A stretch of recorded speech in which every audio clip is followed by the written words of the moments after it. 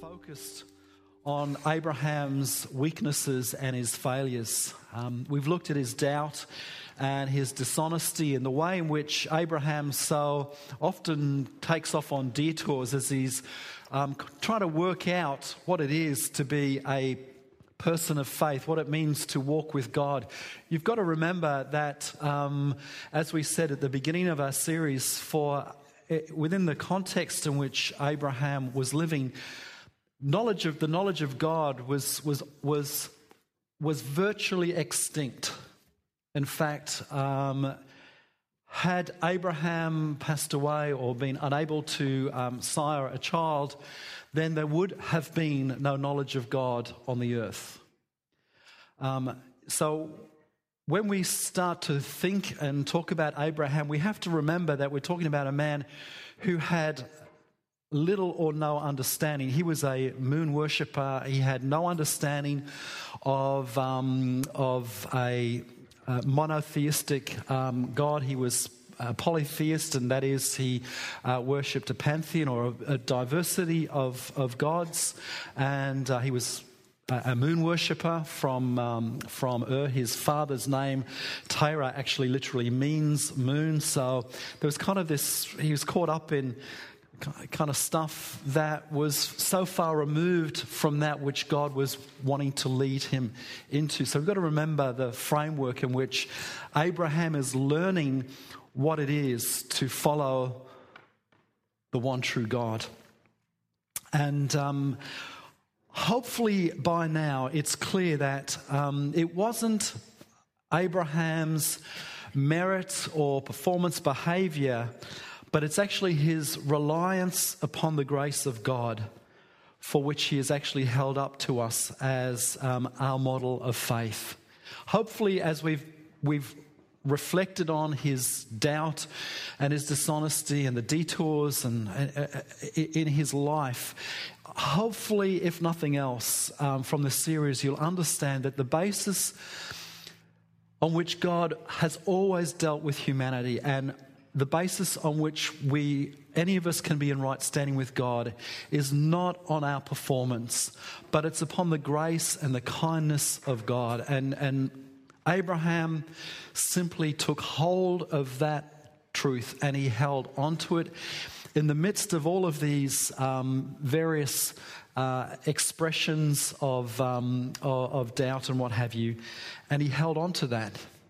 And it was that which I believe is the basis on which he is held up to us and esteemed as the model by which we are to duplicate our lives.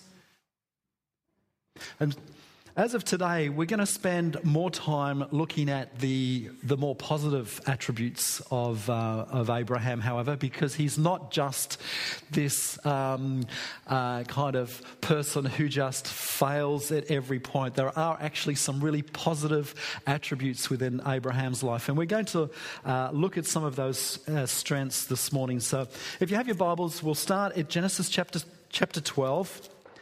Genesis chapter 12, we'll pick out a few verses and we'll jump into chapter 13 and then we'll kind of have a look at this.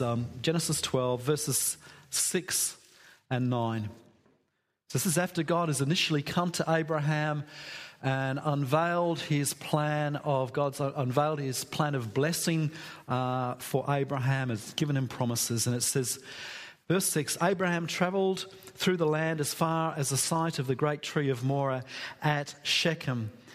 At that time, the Canaanites were in the land. And the Lord appeared to Abraham and said, to your offspring I will give this land. And in response to the voice of God that's come again to Abraham, it says that he built an altar there to the Lord who had appeared to him. Then if we just move down to chapter 13 and verses 1 and 4, it says, so Abraham went up from Egypt to the Negev with his wife and everything he had, and Lot went with him. And Abraham had become very wealthy in livestock and in silver and gold. And from the Negev he went from place to place until he came to Bethel, to the place between Bethel and Ai where his tent had been earlier, where he had first built an altar. And there Abraham called on the name of the Lord. And then in verses 14 to 18, it says, the Lord said to Abraham after Lot had parted from him, lift up your eyes from where you are and look north and south, east and west. All the land that you see I will give to you and your offspring forever. I will make your offspring like the dust of the earth, so that if anyone could count the dust, then your offspring could be counted. Go walk through the length and the breadth of the land, for I am giving it to you. So here again is God reiterating his promise to Abraham, and in response to the voice of God again, it says, so Abraham moved his tents and went to live near the great trees of Mamre at Hebron, where he built an altar to the Lord. And so we can just see in these few verses that the person of faith, which Abraham was, who trusts and depends upon God's grace, is actually characterized by a life of worship. That in these events that I've just highlighted, these verses I've just highlighted to you, that we see Abraham in response to God coming to him. He hears the voice of God. He receives promises from God. He encounters God's kindness, and he sees demonstrations of God's blessing and provision. And as he has these encounters with God, he responds by building altars and worshipping God. And it's more than likely that the altars that Abraham built was just, he would collect some stones, some rocks, and he would just kind of create a bit of a mound, and it was just something there that was to act as a mark or to signify as a reminder of God's activity on his behalf. That there were these encounters with God that then led Abraham to respond by just gathering some stones and marking that event, that occasion, and saying, God has come and has interacted with me, and I need to signify that. I need to remember that. I need to worship in response to what God has done. And so what Abraham did is God intervenes in his life at various occasions. He creates places of worship. What he does is he actually presses the pause button to acknowledge who God is and what God has done for him. One of my favorite authors at this moment is a guy by the name of N.T. Wright. And N.T. Wright makes this statement. He says, when we begin to glimpse the reality of God, the natural reaction is to worship him. Not to have that reaction is a fairly sure sign that we haven't yet really understood who he is or what he has done. And so worship is the response, our response to who God is and what God has done on our behalf. It's pressing the pause button for us to acknowledge God's intervention in our lives, to acknowledge the voice of God has come to us, or to acknowledge that God has somehow blessed us or provided for us, to acknowledge that somehow God is at work and active in our lives. And the Bible records Abraham constructing 5 altars in 4 places. And what we're going to do is just quickly look at these occasions to see what we can learn about worship from Abraham's life. So the first thing is in Genesis chapter 12, verses 6 and 7, which is, as I said earlier, the first mention of Abraham building an altar. And he does that at a place called Shechem. Names in the Bible are really important, and the word or the name Shechem means shoulders. And shoulders throughout Scripture are synonymous with carrying responsibility or to be bearing burdens. So the word Shechem carries with it this sense of bearing burdens or having some level of responsibility. So for example, in Isaiah chapter 10, verse 27, it says, "In that day their burden will be lifted from your shoulders, their yoke from your neck." As we look at the life of Abraham, God has shifted Abraham from this place of safety and security in his homeland in Mesopotamia. He was living in a highly urbanized setting. He was living in a city called Ur. And, there are reports that it was quite a wealthy environment, quite a wealthy place and relatively advanced society. And God calls Abraham to leave the safety and the security of life in an urban environment and calls him to go to somewhere like Adelaide. It's the equivalent of leaving Melbourne and going to Adelaide. He's called to live a semi-nomadic existence. And we don't know what what sort of line of work he was involved in, but it's unlikely that he was a shepherd, which is what he became as a result of the call of God coming into his life. And so here we find Abraham, who by now was quite an old man, and he's wandering around the desert place with flocks and herds who depend upon pasture and upon water, and he's living as a foreigner in this strange land that he knows very little about, except that it's occupied by some very hostile and aggressive people. And God calls him into this environment, and we need to understand that the life of faith is not, and never has been and never will be, a sort of passport into a life that's free from pressure or problems. I don't know where we ever got this idea from, that to become a Christian, to align ourselves with Jesus, is an entry into a life that is problem-free, that is pressure-free, that has no challenges. It's all just prosperity and blessing until we finally get to heaven. I don't know where that came from, but it's not in the Bible. We got it from somewhere, but we didn't get it from Scripture. And so what we see is, in the midst of this pressurized environment in which Abraham is led into, is that worship is the place where Abraham cast off the cares and the concerns and the anxieties of life. It's that place where he came and he offloaded the burdens and the responsibilities that he was no doubt feeling and felt under at that time. And he simply trusted God. God said to him, it was in verse 7, I think it is, isn't it? Yes, the Lord appeared to Abraham and said to him, "To your offspring I will give this land."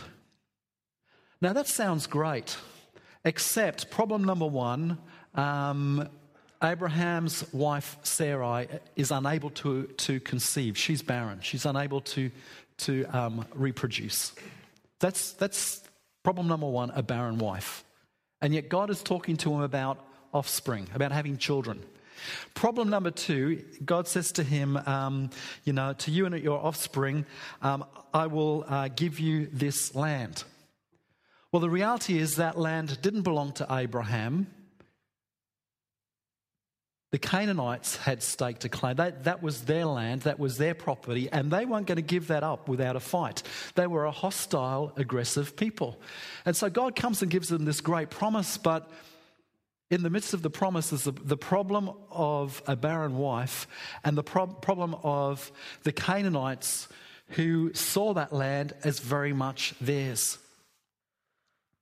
And he's a minority living in a place where there is an established people. He's a foreigner in a strange land. And I'm sure that he could have tried to figure out how this promise was going to come to pass. But what Abraham did is, in that place of worship, he stopped trying to figure out how God was going to bring the promise to pass. And so when we come to worship, worship is where we create a space or a place in our space. That's a combination of a place and a time, a space. We create a place, a time, a moment in our lives where we just stop worrying, stop trying to figure it all out. How is all of this stuff that we sense God has called us into and called us to do or called us to be, we stop trying to figure it all out and we go, God, this is too big for me. And I come to acknowledge my trust and my confidence in your faithfulness to make all of this make sense in your time and in your way. And so when we come to worship, what we do is we just build an altar, not physically, but we create a time and a space in which we go, God, don't know how you're going to do it, but I trust you to do it. And that's the attitude, the first attitude we see in Abraham as he lives out this life of worship. The second place that we find Abraham worshipping at is a place called Bethel, which means house of God. And it's actually just in the next couple of verses in chapter 12, verses 8 and 9. It says, from there, Abraham went on toward the hills east of Bethel and pitched his tent with Bethel on the west and Ai on the east. And there he built an altar to the Lord and called on the name of the Lord. And so we can see that Abraham is cultivating an attitude of worship.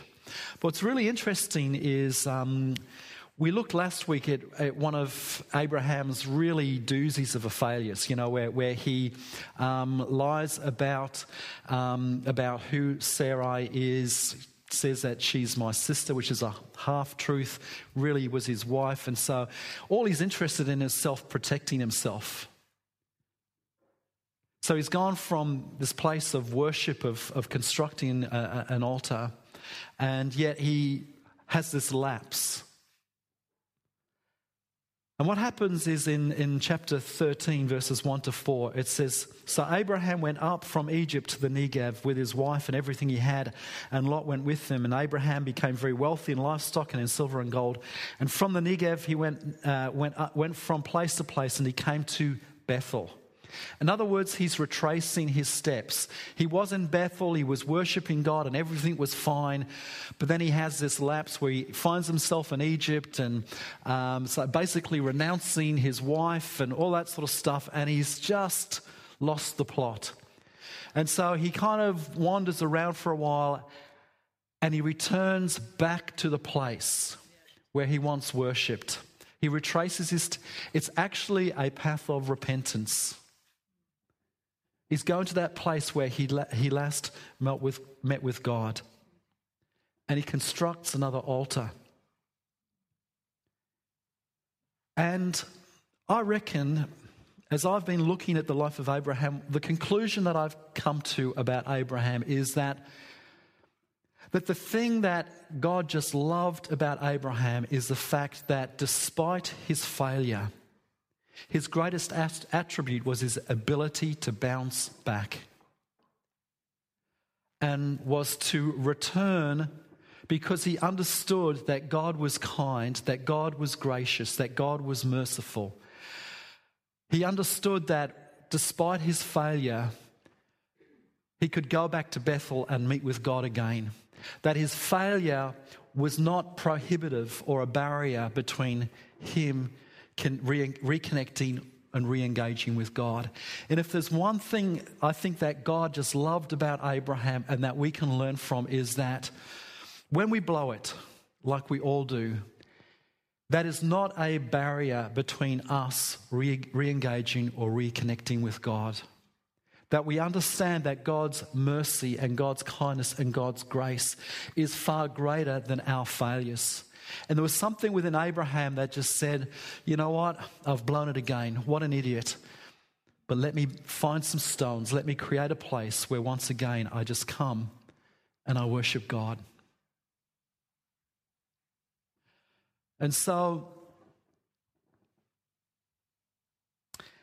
for us, there's this beautiful scripture in Romans chapter 12, verse 1.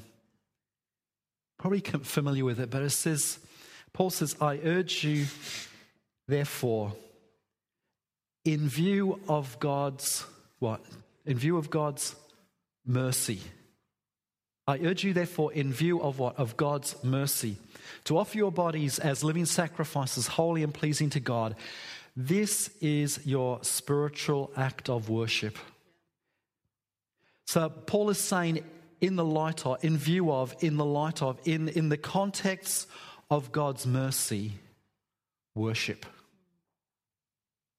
And that's what Abraham did. Abraham worshipped in the light of, or in the context of God's mercy. Third thing that we see is that Abraham built an altar in a place and worshipped at a place called Hebron. And chapter 13, verse 18 says, so Abraham moved his tents and went to live near the great trees of Mamre at Hebron, where he built an altar to the Lord. And the word Hebron means alliance, confederacy, or partnership. And what we've been saying as we've been talking about the life of Abraham, we've been talking about this covenant that God has initiated with Abraham. And we said that the core of what it means to be in covenant relationship with God is this, is that if you were to distill what it means to be in covenant with God, it means this, that God and us are one. There is this union or this inseparable connection that has been forged for all eternity. And so when we come to worship in, if you like, in our figurative Hebron, we worship from that place of understanding and knowing and seeing that God is not at a distance from us, but God has come close. God has come near. In fact, God is so near that we are now in this place where we are intrinsically and for all eternity linked together with Him. That we're not worshiping a distant God. We're worshiping a God who has come to us, forged covenant through the blood of His Son, and made us one together with Him. That we are in a partnership relationship. We're in an alliance. We are in a confederacy together with God.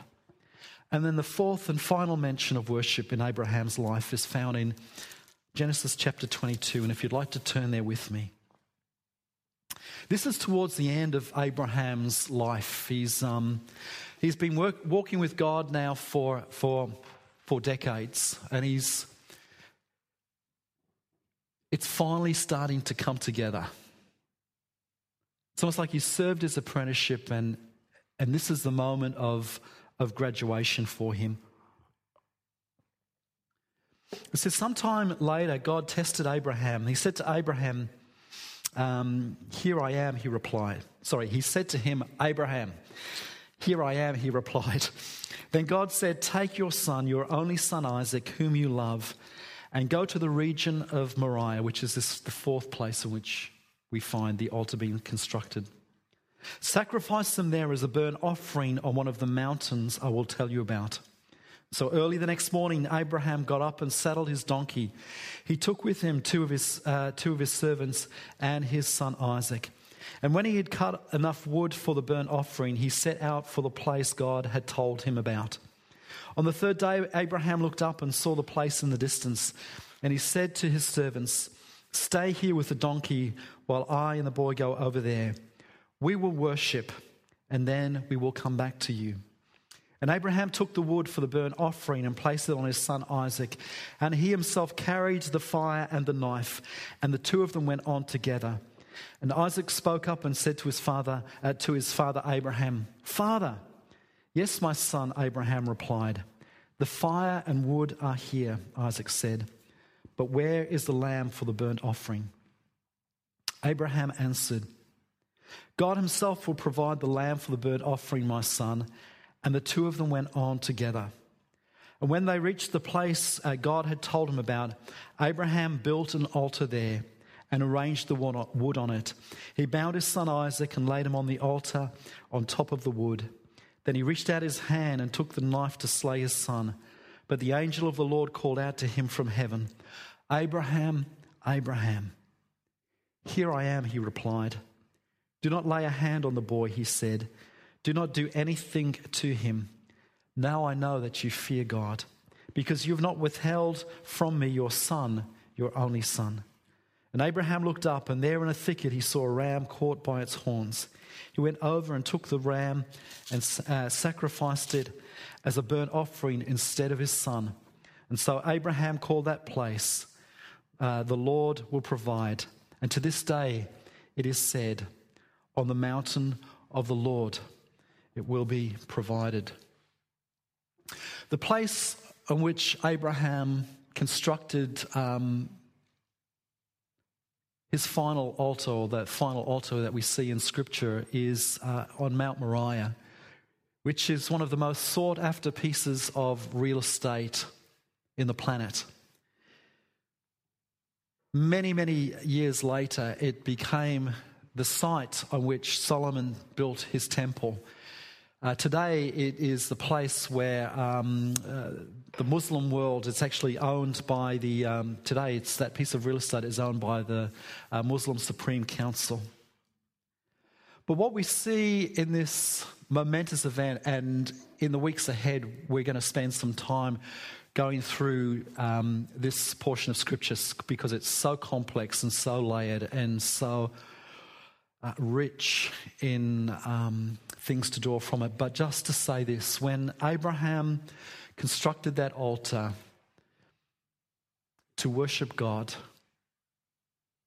it was a place of sacrifice. Sacrifice in two forms. One, we see Abraham willing to lay down that which is most precious to him. But also on that altar, we see God making provision. God making or contributing or making a sacrifice available for Abraham. And the fourth thing about worship is this: worship is something which we engage in and which we understand something of the sacrificial heart and nature of God. That as we come and worship, we understand that we have a God that gave the very best that God could give in order that we could live in partnership and relationship with Him. And so worship has, in the life of Abraham, has, I guess, four really significant components. It's the creation of space in our lives, or spaces in our lives, to stop trying to figure it out and working out how on earth God is going to do what God has said He's going to do. It's a place of trust. When we come to worship God, we just simply trust in Him, that He will fulfill His promise. And even though it seems insurmountable and we're weighed down with a whole bunch of cares and concerns, at its simplest form, worship begins by just trusting God and leaving it up to God to somehow work things out. Worship also involves us creating spaces and making places for God's mercy, that we worship and come close to God regardless of the fact, despite the fact that we failed. That we don't allow our failure to create a barrier between us living a life of connection and relationship with God. Thirdly, we have our Hebrons, our places of worship, those spaces that we create and build, in which we view God as not someone who is distant and disconnected from us, but we worship a God who has pledged himself to us. And we are intrinsically and eternally linked with this God. And nothing can separate that bond that has been caused. We are in union. That is what covenant is all about. The fact that we live in this inseparable connection with God. And as we come and worship, we also come to and build these spaces and places like Moriah, in which we reflect on and remember the God who was sacrificed for us, and at times challenges us to give up things in response to his goodness and kindness. But we can never get to that place unless we first understand that God has sacrificed for us, that God has given the best that God could possibly give. And so within those frameworks, within those constructs, that's how we see Abraham worshipping, and that becomes something of the model and the framework for us and for our lives as a worshipping people, as a worshipping community. Individually and corporately, we build spaces, create spaces in our lives in which we do those four things. Do you want to... Anybody got any questions? Comments? Did I make sense?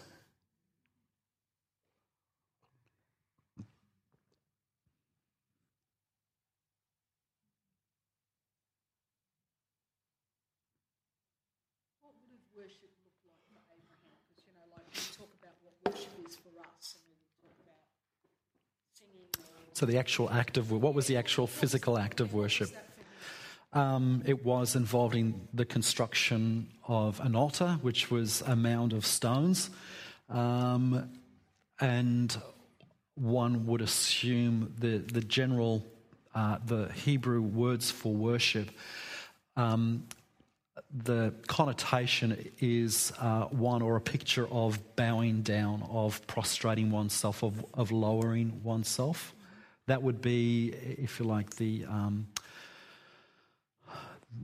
physical thing. Sacrifice, because like In the Moriah, it alludes to sacrifice. But in the other, if you have a look at the first demonstration of sacrifice in the Bible, was the story of Cain and Abel, in which Cain brings, as they come to worship, Cain brings a sacrifice of blood.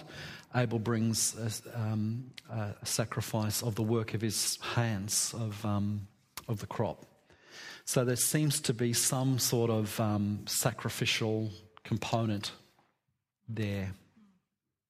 In the Greek word for worship is a wonderful word. It's the Greek word proskuneo, and it literally means to kiss, like a dog licking the master's hand. That's what it literally means. So it's this picture of intimacy and of loyalty and of, having two dogs of our own. Whenever our dogs come up and want to lick, to me that's worship. That's an acknowledgement. I'm master, I'm boss, I'm the provider, I'm the source, and they just want to let me know that they're very pleased that I'm there for them to look after them. And that's, if you want a kind of simplistic understanding of worship, it's to lick the master's hand, to acknowledge God as the source, the provider, the giver of good gifts. Yeah. I'd like to thank you for redirecting our thinking from the Old Testament and God's connection with the Bible. Thank you. We tend, because we call the promise of the Messiah who would come, and our lives are so much bound up in the gift of Jesus and his sacrifice on the cross, we tend to forget some of the things which you've exposed to us in the last few weeks regarding Abraham and his connection with God.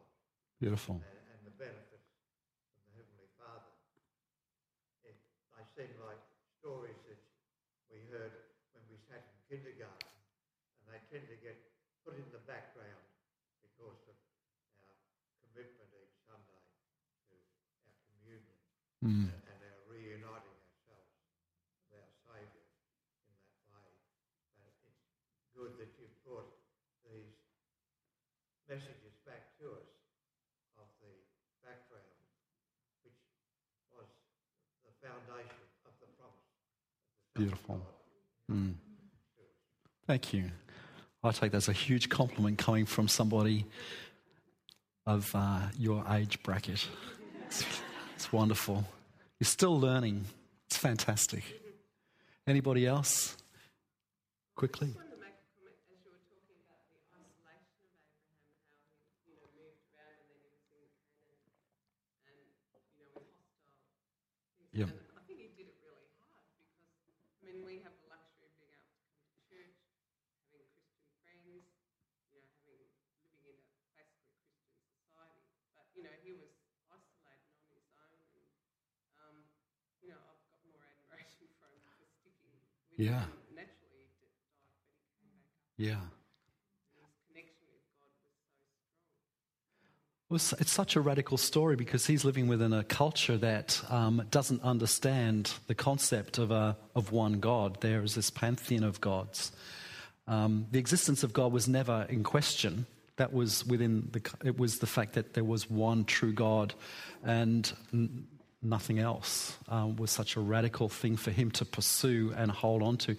When we say he was in isolation, there was quite a clan that he would have gathered around about him. So he was like this chieftain, like he was this semi-nomadic Bedouin chief, I guess would be the best way.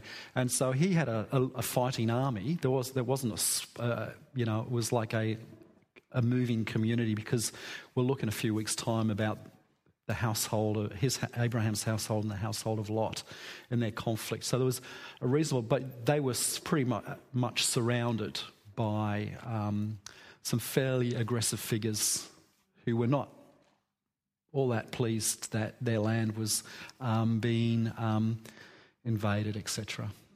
So.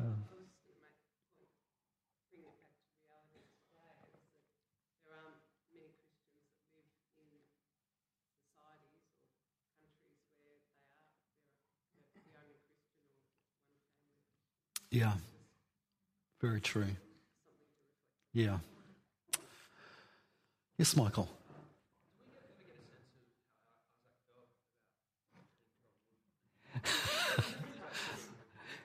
Oh, we're not going to cover that because it's too hard.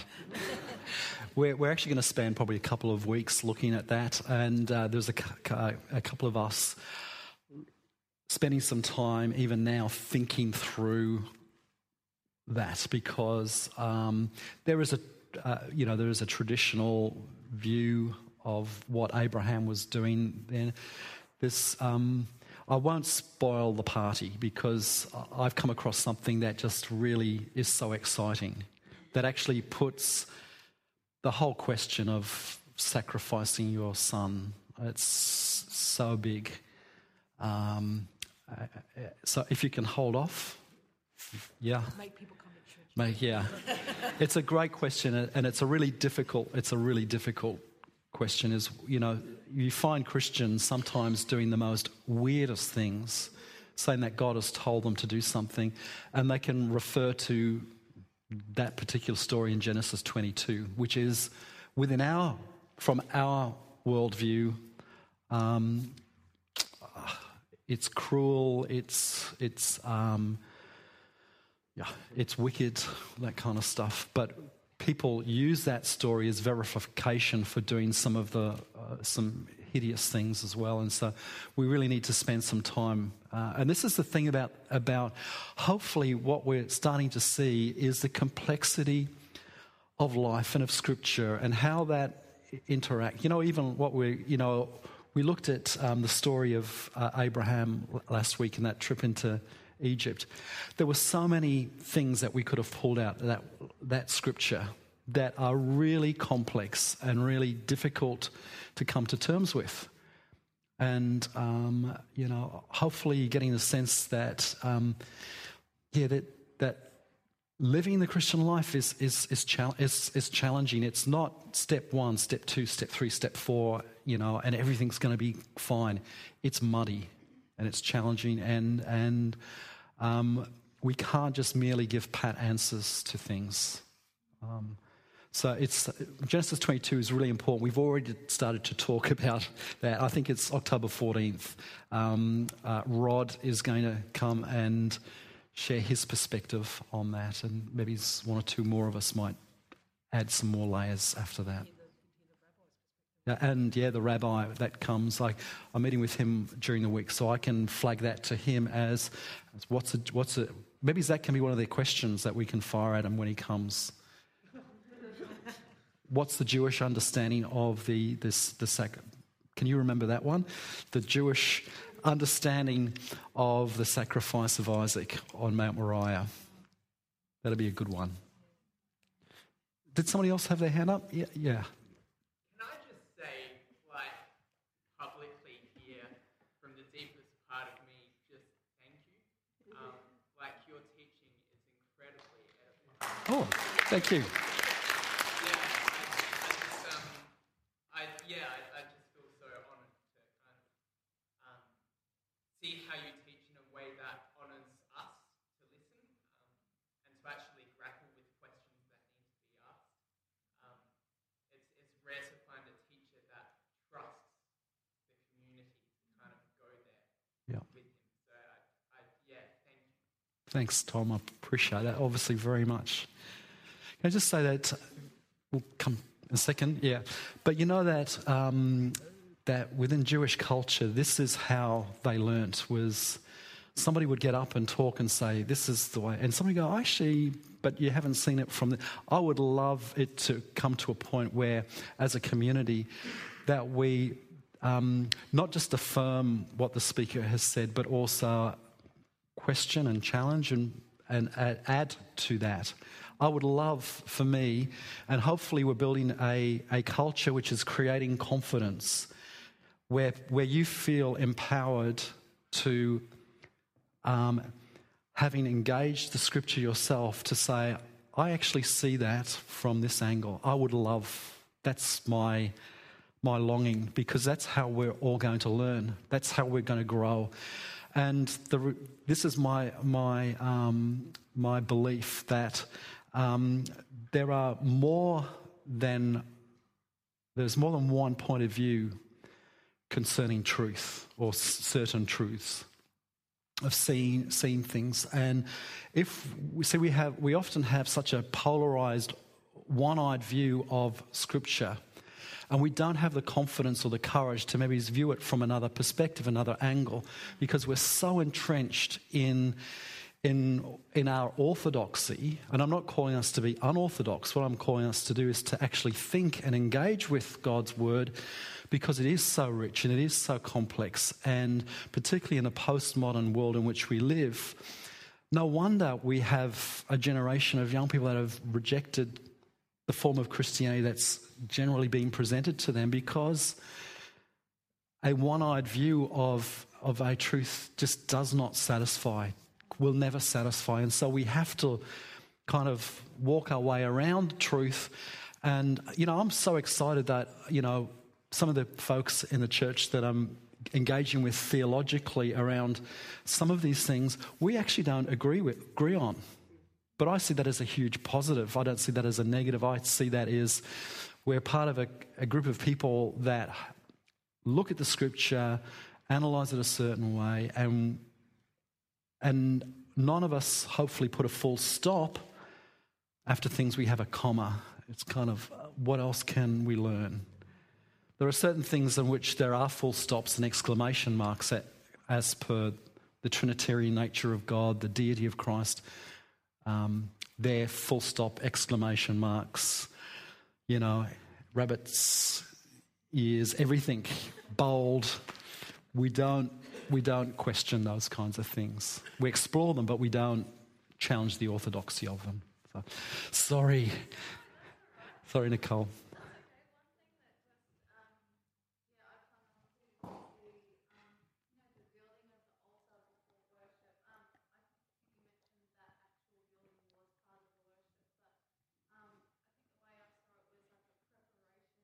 Beautiful. Beautiful.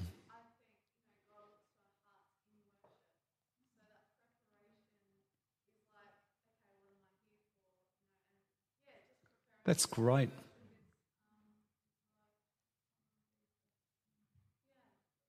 Wonderful thought. Excellent. Paul, maybe you might want to lead us in a song. Can we sing I Love You, Lord? Because that just takes me back. Gives away my age. Sorry. And maybe let's just sing. Let's stand and sing that song. And as we're singing, maybe this is your moment of worship, to build an altar in which you say, God, I've been trying to figure this stuff out and I just need to let go. Trust you with this particular problem. Or, God, I just need to focus now on your mercy. In view of your mercy, I present myself as a living sacrifice. Well, this is your moment in worship to see God as your covenant partner, somebody with whom you are eternally and intrinsically linked together with, and there's never going to be a disconnection. And for you to find security and strength from that place. Or this might be your moment in worship to just reflect on the sacrifice of God, the God who gave up the greatest gift for you and for me, for humanity.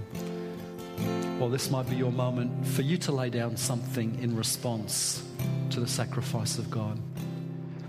And perhaps you're here this morning and you've never formally given an invitation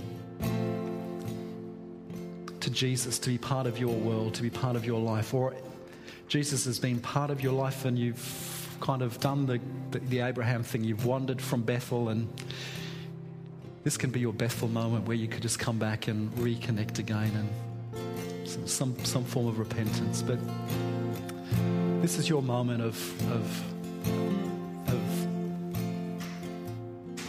expressing your worship in your way.